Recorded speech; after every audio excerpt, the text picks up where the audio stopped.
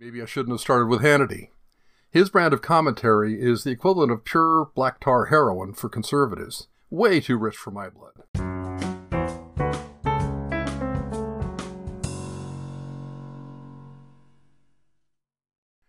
Hi there, this is Gary. Welcome to episode 89 of Diary of a Senior Geek, recorded on Friday, February 19th, 2021 at about 19:30 hours. That would be 7:30 in the evening. As usual, let's get started with some news and opinion. I don't watch the news.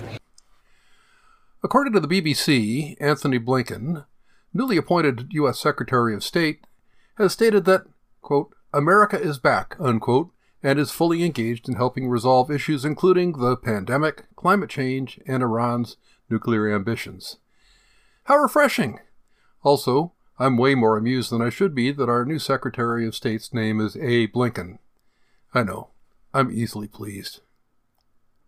Yesterday, the U.S. Mars rover Perseverance successfully landed on the Red Planet, set down gently by a rocket-powered sky crane that looks like it was designed by Rube Goldberg. The sky crane is used to minimize the dust and debris kicked up from the surface by the rocket engines.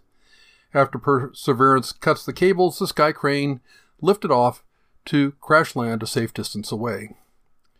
Perseverance is healthy and already sending back pictures and other data. The rover will explore an area the science team has informally named Canyon de Chelly after a national monument not far from the Grand Canyon in Arizona because it has similar terrain, I'm assuming. Perseverance's initial 2-year, that's one Mars year, mission is to search for signs of previous life on Mars. If Perseverance follows in the footsteps of previous U.S. Mars rovers, it will continue to explore long after its official mission is over. The Curiosity rover, which landed on Mars on August 5, 2012, is still active 7.5 years later.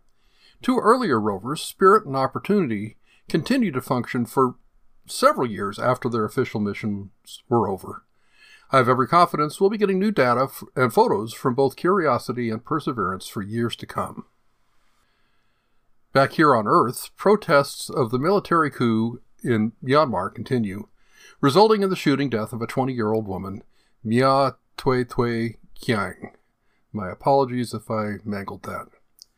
My suspicion is that the military in Myanmar misread the pro-democracy mood of their citizens, and they've bitten off more than they can chew.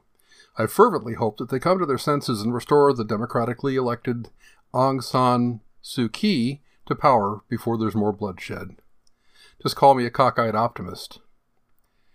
And finally, in news nobody cares about, some woman who's basically famous for being famous is filing for divorce from a guy who apparently has no boundaries or moral compass. I think he's some kind of musician. This week I'm going to continue to discuss Ezra Klein's book, Why We're Polarized.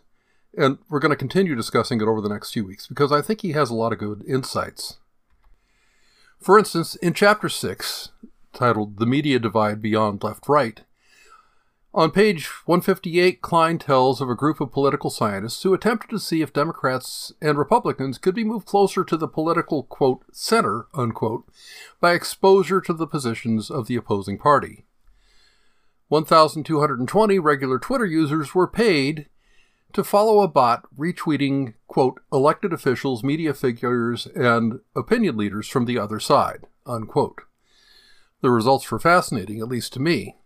Quote, we find that Republicans who followed a liberal Twitter bot became substantially more conservative post-treatment, unquote, write the authors. Once again, continuing the quote, Democrats exhibited slight increases in liberal attitudes after following a conservative Twitter bot, although these effects are not statistically significant, unquote. So here's my experience so far. I kind of tried this experiment myself. A few years ago, I accepted a challenge from an evangelical conservative friend of mine to read a book by Ben Carson. I think it might have been Gifted Hands. I challenged him to read The Untethered Soul by Michael Singer, which changed my life. In the book I read, Dr. Carson documented in excruciating detail his failure to successfully separate a pair of conjoined twins. Both died. I wasn't sure what the point of all that was.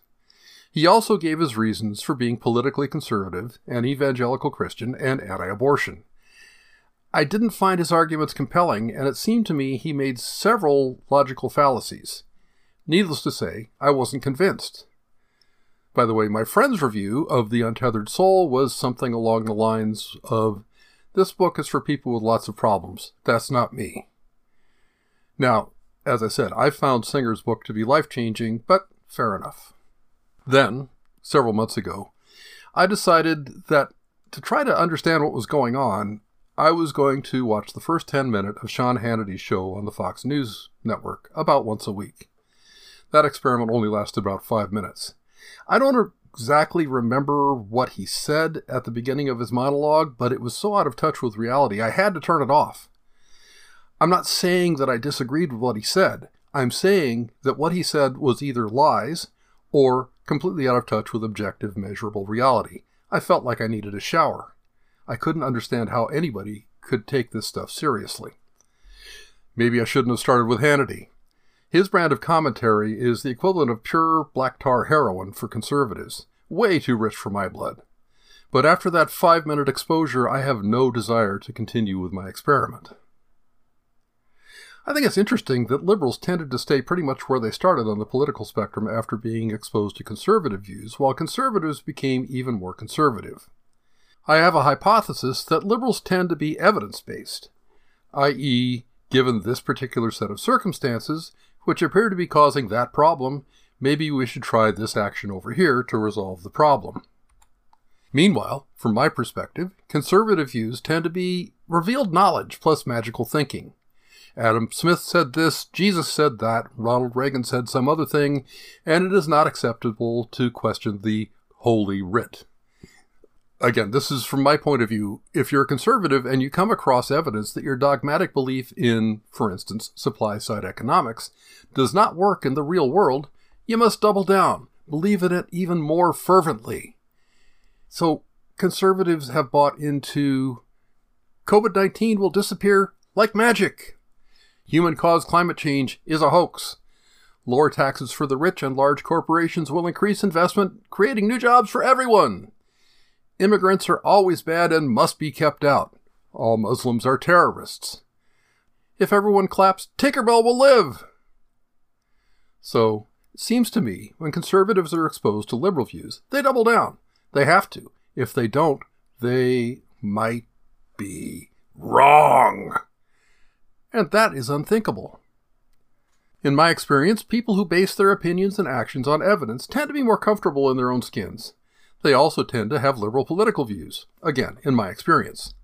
In general, when presented with new evidence, liberals and progressives can be persuaded to change their minds. Maybe not right away, and they might go kicking and screaming, but eventually they can change their minds. But when presented with lies, conspiracy theories, ad hominem attacks, straw man arguments, etc., liberals tend to just dismiss the source as unreliable, and it doesn't have that much effect on their core beliefs. For what it's worth, I have a sinking feeling that I'm verging on some straw man arguments today. If you think I am, please send me feedback. seniorgeek49@gmail.com. Anyway, to me, it looks like there's a huge gap in the way people see the world. Some of us want certainty, to be told exactly the way things are, no questions asked. They want to cocoon in their certainty and only talk to and get their news from people who agree with them. Others are comfortable with doubt. They can devise a hypothesis, test it, and see if the evidence supports it. If not, they use what they learned to revise the hypothesis or come up with a completely new one and try again. They keep trying until their hypotheses, beliefs, come close to matching the world they see around them. This is what I strive for. I suck at it, but it's what I strive for. So, that's the way it seems to me. In my humble opinion, the only way to grow is to allow yourself to be wrong, change course, and keep going even if you have to give up a cherished belief. And this has been working for me for a long, long time. It's not easy, but it works.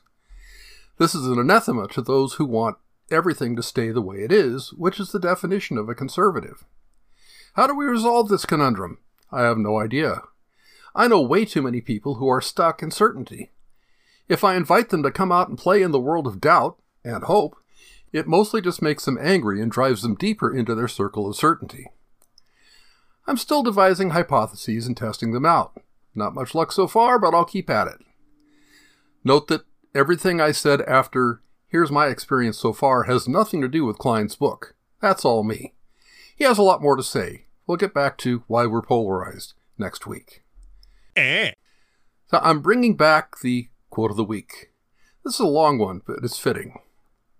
I think it's much more interesting to live not knowing than to have answers which might be wrong.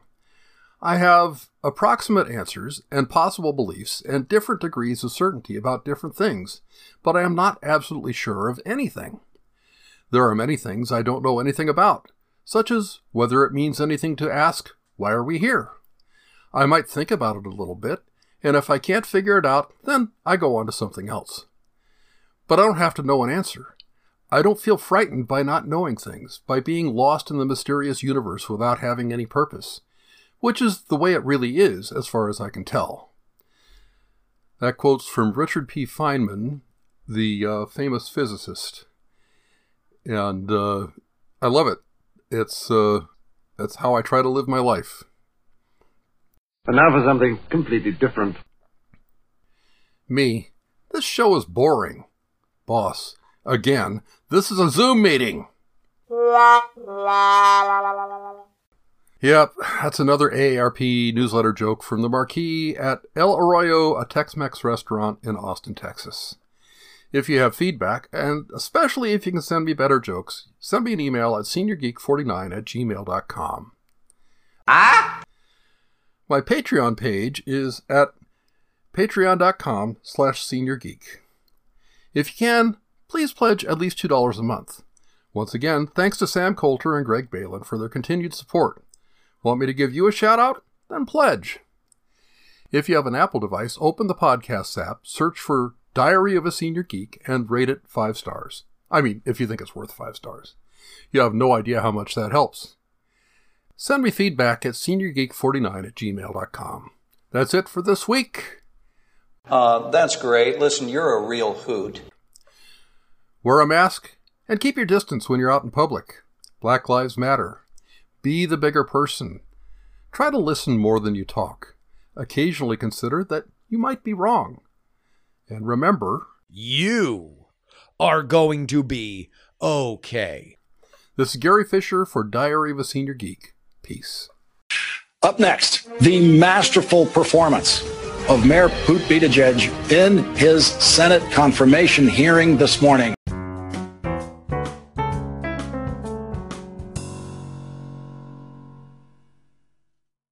You know, that's almost exactly what I said last week, so I'm going to cut that whole thing out. Do you suppose I could buy back my introduction to you?